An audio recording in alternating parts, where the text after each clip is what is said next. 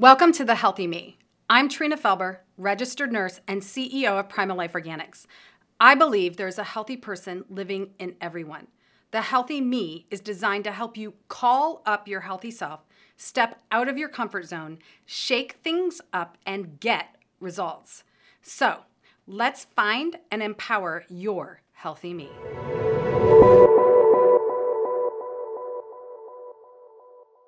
Hey, everybody. Thank you for joining me on The Healthy Me. I am really excited about my guest today because I really did not expect to actually meet Hannah in person, but I was in an event about a month ago and ran into her, and she told me that she was the Kombucha camp owner, creator, whatever you want to call it. And I immediately went, oh my gosh, like 6 years ago when I was starting my kombucha mission, I found her website. I found her. I read everything I could, and I ordered my SCOBY from her, and I still have that SCOBY, by the way. That SCOBY's really cute.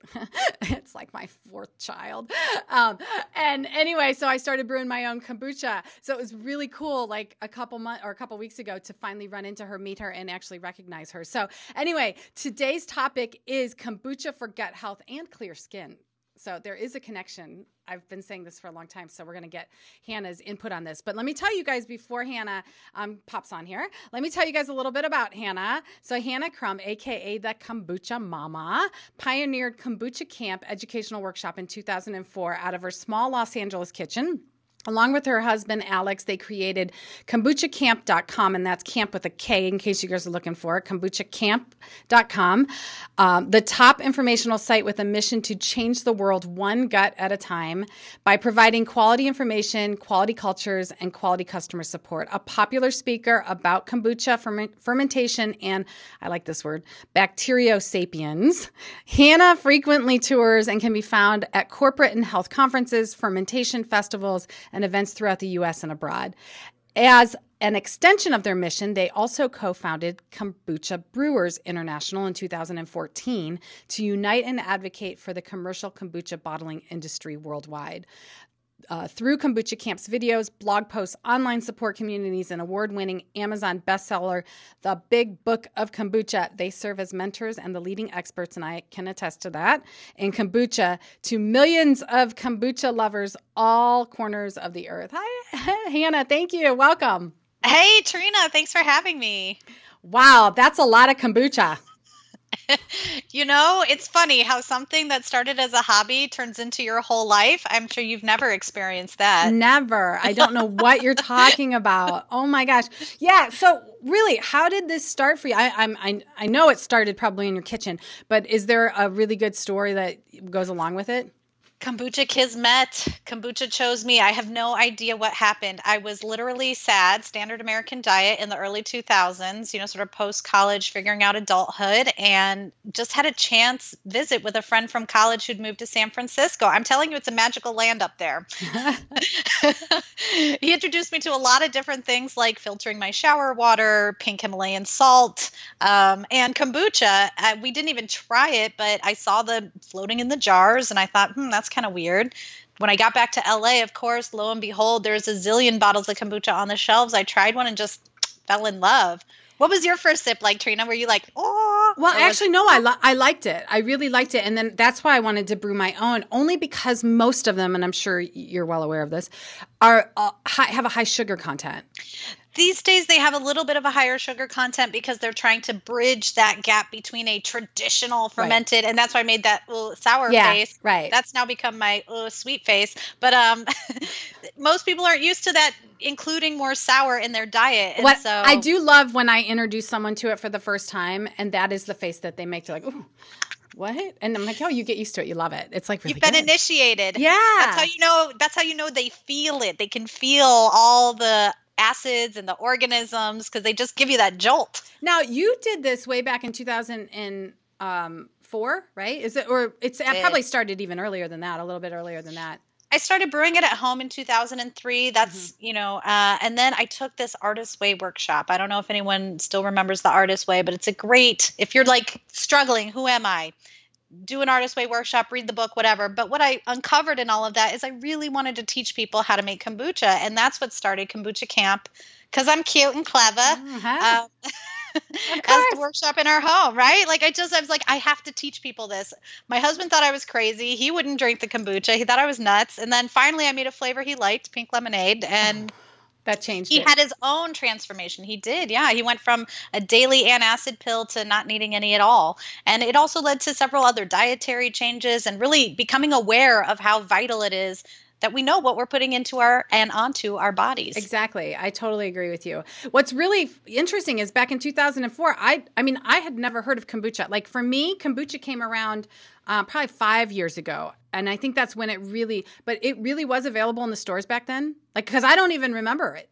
95 is when GT put his first kombucha in a bottle, and that's sort of what launched the commercial industry. But you're right. It didn't really pick up steam until I'd say maybe 2010. It started to become a little bit more on people's radars because that's the year that it was taken off the shelves. And so everyone, was sort of up in arms about that.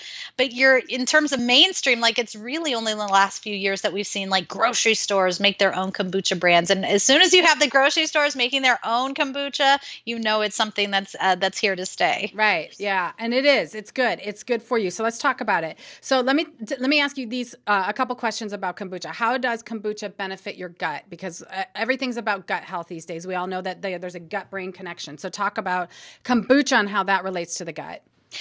Simply, it helps digestion. So your gut's your engine. Your gut is your immune system. And if that's out of order, this is too. And so the way to help bring everything back into alignment, and I'll say this up front, kombucha is a food. That's it. It's just like any other food. Is eating, 3 tons of broccoli a day going to actually transform your life? It will. I don't know if you'll like that transformation, but it's the same with kombucha, right? Like this isn't a cure. This isn't a miracle. This is a fermented food, and all fermented foods are going to have great living organisms that help populate that gut and allow your body to really basically think about your gut as the soil. And the soil has to have a healthy, robust biome of organisms, of nutrients, so that you can flourish, so that you can sprout like a tree. I love that. I love that. And I totally believe in the biome. I talk about the biome starting in the mouth and how we destroy that with the harsh ingredients in regular toothpaste and mouthwash and things like that. And I love what the biome does in your mouth, but it's completely different than the biome that's in your stomach. And it's meant to be that way. And what people miss is when you're using harsh ingredients, you miss the oral biome being swallowed into your gut, seeding and feeding. And then that's also where everything comes in with the kombucha as well, because it does have that probiotic. That's what, for people that don't know, tell them about the SCOBY. Like what is give us Kombucha 101. Kombucha 101. It's real simple fermented tea, right? Sauerkraut is fermented cabbage. Wine is fermented grape juice. In this case, though, we add a culture. So our culture is called a SCOBY. That's an acronym for symbiotic culture of bacteria and yeast. Pretty straightforward, but it looks like a white pancake. It's very dense. It's bacterial cellulose. It's amazing. The bacteria, like spiders, spin this material out of their bodies, and it turns into this really dense thing that then has these floaties hanging off of it. That's the yeast. And we put that into the sweet tea. We let it sit for however long our taste buds can tolerate. And at that point, we harvest it, and you can flavor it with herbs, with fruit, with really anything. It can go sweet, savory, sour, whatever you like. And because it's a vinegar ferment, it's going to be very effective at extracting nutrients from whatever you're infusing into it. So it really sort of gives you that next level version of those nutrients in a living form. So how does kombucha, when you're drinking it, lead to better skin? Well, as I'm sure you know, your skin is an organ that's trying to tell you what's going on inside your body, right? Like this is the surface. We can't see into our liver. We can't see into our gut and what's going on. And so we have to trust the information that's coming through our body, and your skin is where that stuff gets expressed. And so when you're having issues with skin breakouts and things like this, instead of going to a topical solution, you really want to be looking what's the root cause. And more often than not, unfortunately, we have a really toxic food supply in this country, especially if you're not paying attention to your inputs. And that can lead to your body saying, hey, wake up. There's something not right in the system. Will you help take care of me. But too often, as you know, Trina, our society is focused on how do I deal with the symptom as opposed to the root cause. Yeah, I've often said that your skin is the organ that you can see. It's the one that's speaking to you. And when it's speaking to you, it's because you haven't been listening to the inside. Because really, it's almost like screaming at you, help, there's a problem. And what most people don't understand, now there's a lot of causes of skin conditions and acne and things like that. But what you know and what people may not quite understand is that a lot of times it's not necessarily a food that sparks it. It's what's lacking inside your digestion that food can't be metabolized or broken down correctly or whatever. So you're symptomatically allergic or having a reaction to something that normally if you have the right gut flora, which is what kombucha would do, you'd be able to not have that problem. Right. And it's also overconsumption, right? Like, unfortunately, because of our subsidy system, corn, wheat, soy, that gets, transmogrified into a zillion different products because it's cheap. And so if you're constantly eating three things as your chief inputs, that's not what human beings were designed to do. This is why foods are in season. This is why, you have seafood and nuts and all kinds of ways to get the same nutrients, is because we live in diverse areas. We need different inputs. And, look, other than eating the same thing for breakfast every day, humans are notoriously like, I need variety. I need something different, right? Like, we crave diversity, and that's our nature. Yeah. And that's why I also like doing a fast. Like I've done water fasts and things like that, because it sort of resets your body. It completely resets it. It kind of sparks it like, whoa, what's going on here? And it creates this new energy. And just like you said, seasonal, eat seasonal. Make sure you're shifting your vegetables and your fruits and what you're eating, and don't eat as much processed. Eat more original, is what I like to call it, food. Yeah, original food. That's right. That's simple. Like, if it didn't really come in that box. I mean, but we don't really think about that. Sometimes, convenience takes place too. But for the most part, most of your meals should be the original form of that food. Are commercial brands as good as homemade kombucha? Can they be? They can be. I mean, here's what's interesting. I think there's a misconception that like the kombucha in the marketplace is pasteurized for food safety issues, and that is not true. This is the amazing, awesome thing about fermented foods is when we didn't have refrigerators, how are we going to keep food around that we could eat even in the dead of winter? Well, thanks to microbes, they were able to create acids in an environment inhospitable to mold. And so kombucha is naturally self-preservative because of its fermentation activity. And so most brands are actually live kombuchas. Now, because we have this whole confusion over alcohol, its role in fermentation, we have laws that were produced at Prohibition when they were trying to prevent anyone from selling any alcohol. Unfortunately, a lot of producers have to tweak their process in order to try to control something that really is not intoxicating and doesn't contribute a negative effect. I mean, that said, and that's kind of a tricky, complicated issue we could dive into later if you want. But basically, what I'm trying to say is some of the commercial brands then have to filter out certain elements. And so you don't necessarily get the full complement of everything. And because they're trying to match a consumer profile, it may not be as full strength as you might like it, and as you can make it at home. Yeah, and more sugary is what I always find too. So let's talk about how simple it really is to make your own, because it really isn't that hard. And especially if you like creating things like this, it's a really fun thing, especially with kids. My kids always like to do it too. So talk about how what the brewing process is like, or how it works. I mean, the hardest part is the patience, really. We're making tea here, folks, who you can't boil water on the stove, put it in an electric tea kettle, right? So basically we're boiling water, we're steeping tea. All the recipe information is on our website, kombuchacamp.com/kombucha recipe. So if you need those exact measurements, you can find them. But basically it's tea. After the tea has steeped, we remove the tea leaves. We like to use loose leaf tea just because it's less expensive and better for the environment. We then add our 1 cup of sugar. Yes, that's a lot of sugar. But when you taste the kombucha, you'll remember that sugar isn't for you. We stir that in, that dissolves, and then we just dilute it with cold water because Well, talk about the sugar. What happens with the sugar? Because I know what happens, but people might be like, wait, what is she talking about? The 1 cup of sugar, it's not for you. So what happens with that sugar?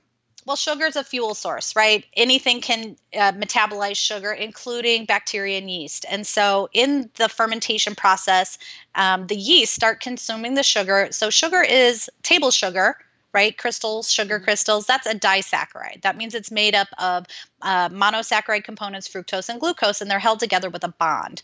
So the yeast start cleaving that bond, breaking it apart. This is why kombucha has a lower glycemic index than if you were to drink the sweet tea, because it's breaking it down into those simpler components. And those components help to create our healthy acids. So glucose, gluconic, glucuronic acid, those acids specifically support a healthy liver.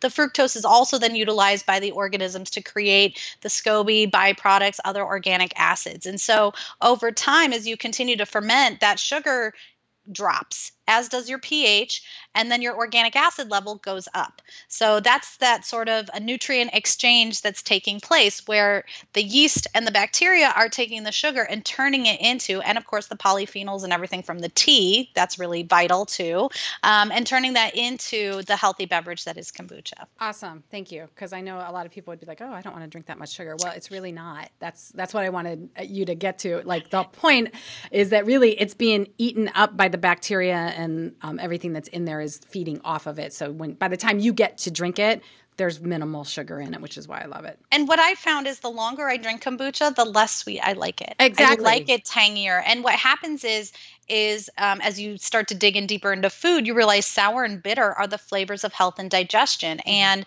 it's the overuse of sugar that's created problems. And it's also considered what type of sugar, right? Like there's a lot of drinks out there with 0 calories and no sugar, but they're way worse for you than something that actually has just a little bit of sugar in it, that will actually be more nutritious. What about substituting?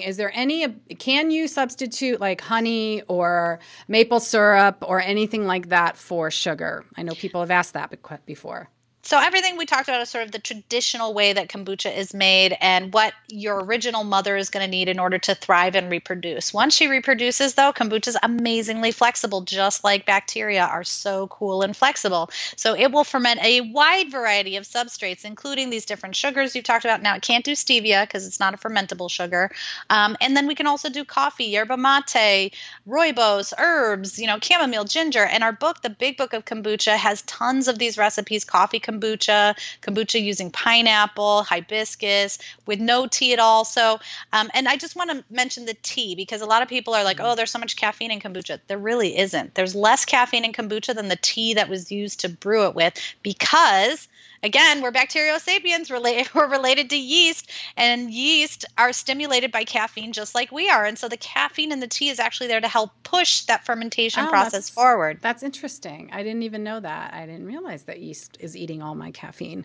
It is. But then where you're getting this increase in energy are B vitamins in a living form. And again, trace amounts. But when we think about what is it we're nourishing, I know it feels like it's this big giant body, but the reality is we're nourishing microorganisms. We're nourishing bacteria. So trace high quality nutrients is what they need. So you've got the B vitamins that give you energy, and then you have improved digestion. Awesome. Right? Think about your Thanksgiving dinner. You're exhausted. If you have some ferments with that dinner, they'll help you to digest more quickly, and naturally you'll have more energy. Yeah. How fun is that? Everybody, for Thanksgiving, we're drinking kombucha with our turkey. Kombucha cocktails. And then nobody's tired afterward, and they're going to be like, where's my nap? I'm not even tired. That's awesome. So how safe is it, to brew it at home? I know you talked about how it, the bacteria is its own like preservative type of thing. So is it safe to brew it at home? Super safe. I mean, then this is the thing with all fermented foods and drinks is they are going to be, think about how they evolved over time, right? Like humans have lived in conditions way less sanitary than what we consider sanitary today. And they had these ferments with them. They would bury things in the ground. They would put them in earthen pots. Like humans and microorganisms have been, working together this entire time. What else can you do with kombucha? I know that there's a lot of uses. So give us some ideas of when you brew your kombucha, what if it gets too strong? or, Perfect. like, Great. Now you've got kombucha vinegar, which is great for your hair rinse. Now, some people are doing no poo with ACV. ACV as a vinegar, apple cider vinegar, is diluted to 4 to 8% acidity. Kombucha is less than 1%. So if you're putting that on your hair with the baking soda and you're feeling like, oh, this feels like straw, it's too intense. Using kombucha vinegar, because it's a much milder acid, it still releases the gunk, but then your hair feels nice and soft. So definitely use that. We've got that recipe in the book as well as on the website. You can also make a kombucha facial toner, infuse with your favorite rose water or whatever herbs you want to put in there, or essences. You can also do a foot soak with it. So because it does such an effective job of extracting toxins, it will pull them out of your skin as well. That's and a that's good where idea. Yeah. My extra scobies end up on my face. Really, the whole SCOBY? I know. It hasn't sucked out my brains, I promise. Do you go to bed with like the SCOBY on your face? I don't. That would be funny. That would be funny. My SCOBY is like this big. And when they multiply, they're just like, they're like these little, I don't even know what they are. They're like little animals. I feel like they're like little pets. They're a cross between a pet and a plant. That's what I tell people. It's not going to come and crawl up on your lap and snuggle, but you do have to monitor it and make sure that it's responding to what you're giving it. Tell people a little bit like the maintenance of it when because I know sometimes I would get confused, especially when I was first starting, like, oh, my SCOBY's getting big. Like it's big. It's covering the whole jar. Should it stay like, how do you maintain the right size SCOBY? What do you do when it gets big? Do you separate it? What do you do with the separated guy? That kind of thing. So there's a couple different ways that we brew kombucha. One is batch brew. In batch brew, you're making a batch. At the end of it, you have 2 SCOBYs, the original that started. Now that mother can be anywhere in the jar, right? Like I get all these people writing, my SCOBY sank, is it dead? No, it's just hanging out. What happens is when the yeast starts to create that, when it breaks the sugar apart, it creates CO2 along with the ethanol, and that's what gently propels the mother back up to the surface. Now the new layer, its whole role, like the whole purpose of the SCOBY is to act as a lid, right? This sweet tea is delicious to everything, including mold. So how do we prevent that? Well, we use the sour starter liquid on top, and then the new SCOBY starts to form. And so it literally creates a physical barrier that prevents other things from getting into it. So in batch brew, you're going to get pancake after pancake. We put those into what we call a SCOBY hotel. It's just a jar with kombucha SCOBYs, living it up in the Hotel SCOBYfornia. All right. It's a very creative beverage, I tell you. Inspirational. So SCOBY hotel is literally just kombucha cultures hanging out in a jar waiting for you to use them. And you can use those for a new batch, right? New batch, give to friends, feed to your chickens, feed to Christmas your dogs, presents. plant in the soil, make earrings out of, like you can do, it's literally snout to tail is what I call it, snout to tail. You can use every aspect of kombucha, even the sour old stuff, even the old SCOBY. So there's never not a use for it.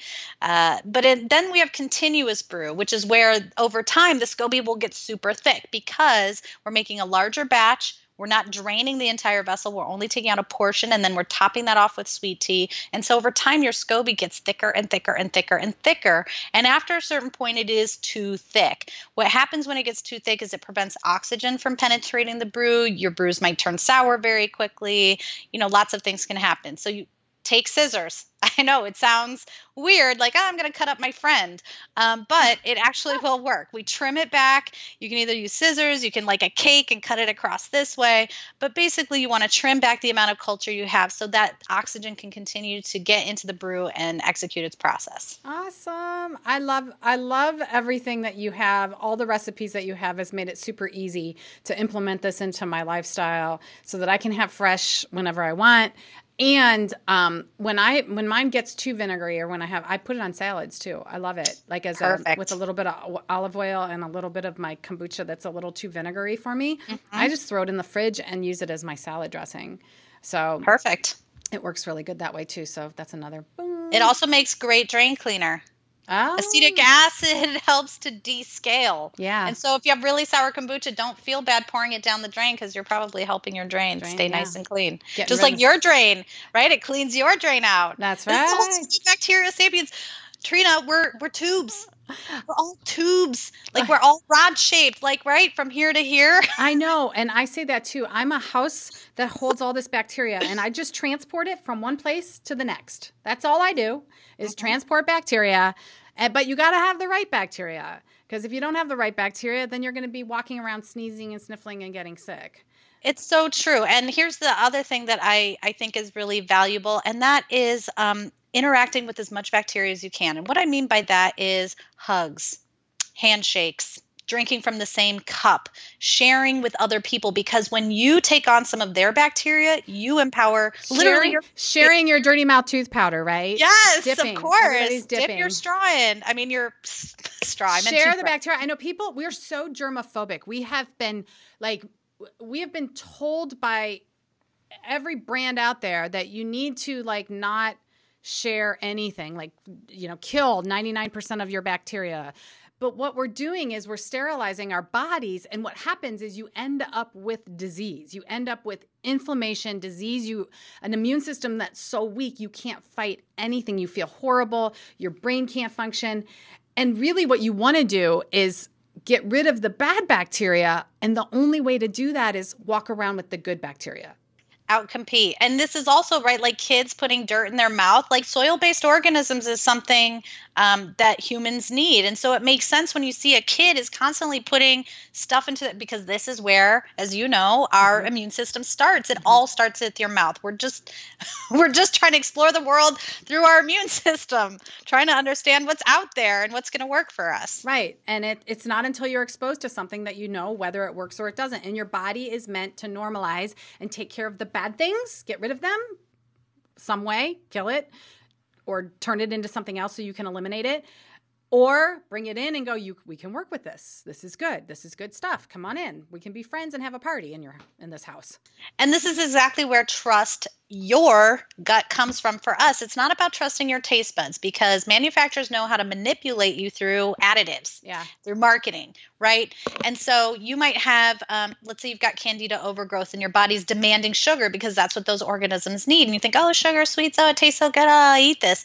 And you think like, oh, that tasted really good. And then you have brain fog and yeast infections and rashes on your body. Okay, that's a sign your body is saying, that's not for you right now. So trust your gut is about putting inputs into your body, observing how they impact you, and then making choices from there, and really trusting that innate wisdom. Your cells have DNA that's billions of years old. There's so much information that we just completely ignore because of the propaganda and commercialization of everything and trying to sell you stuff. That's so true.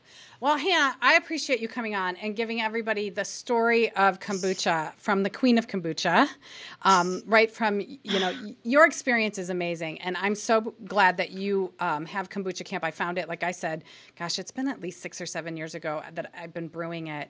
And when I got to meet you, I was just I was like, oh my gosh, this is her? Like the person I bought my first SCOBY from, that now I have the babies. Like, it's so funny. So I'm so glad. So people, I just want to tell everybody they can find you at Kombucha Camp, KOMBUCHAKAMP.com, KombuchaCamp.com. Check her out. You've got plenty of recipes, plenty of information. They can buy a SCOBY from you. Like you have like a starting, I remember I bought the starting kit. We're bacteria farmers. Buy your bacteria. Buy your bacteria from Hannah. Oh my gosh, that's so funny. All right. Anything else? Following you on Facebook? I'm assuming you have Facebook and Facebook, Instagram. I mean, everywhere we're at Kombucha Camp, so you can find us. We also do milk kefir, water kefir, and Jun, which is kombucha's raw honey cousin. So if kombucha's not your jam, don't worry, we got something else for you. Sweet. I'll have to check that out. that out. Yeah. And then your book is The Big Book of Kombucha, which everybody that loves books will totally dig into, because that's a great book. There it is. It looks so good. It's just tasty. Love it. All right. Thank you, Trina. So grateful you brought me on here, and really excited to share the word. Yeah, thank you. Thanks, Hannah. All right, everybody. Thanks for joining me on The Healthy Me, and we will see you next time. Don't forget, check out Hannah and Kombucha Camp. She is the Kombucha Mama, and she's got some great stuff for you. So get your SCOBY and get your SCOBY on. Woo!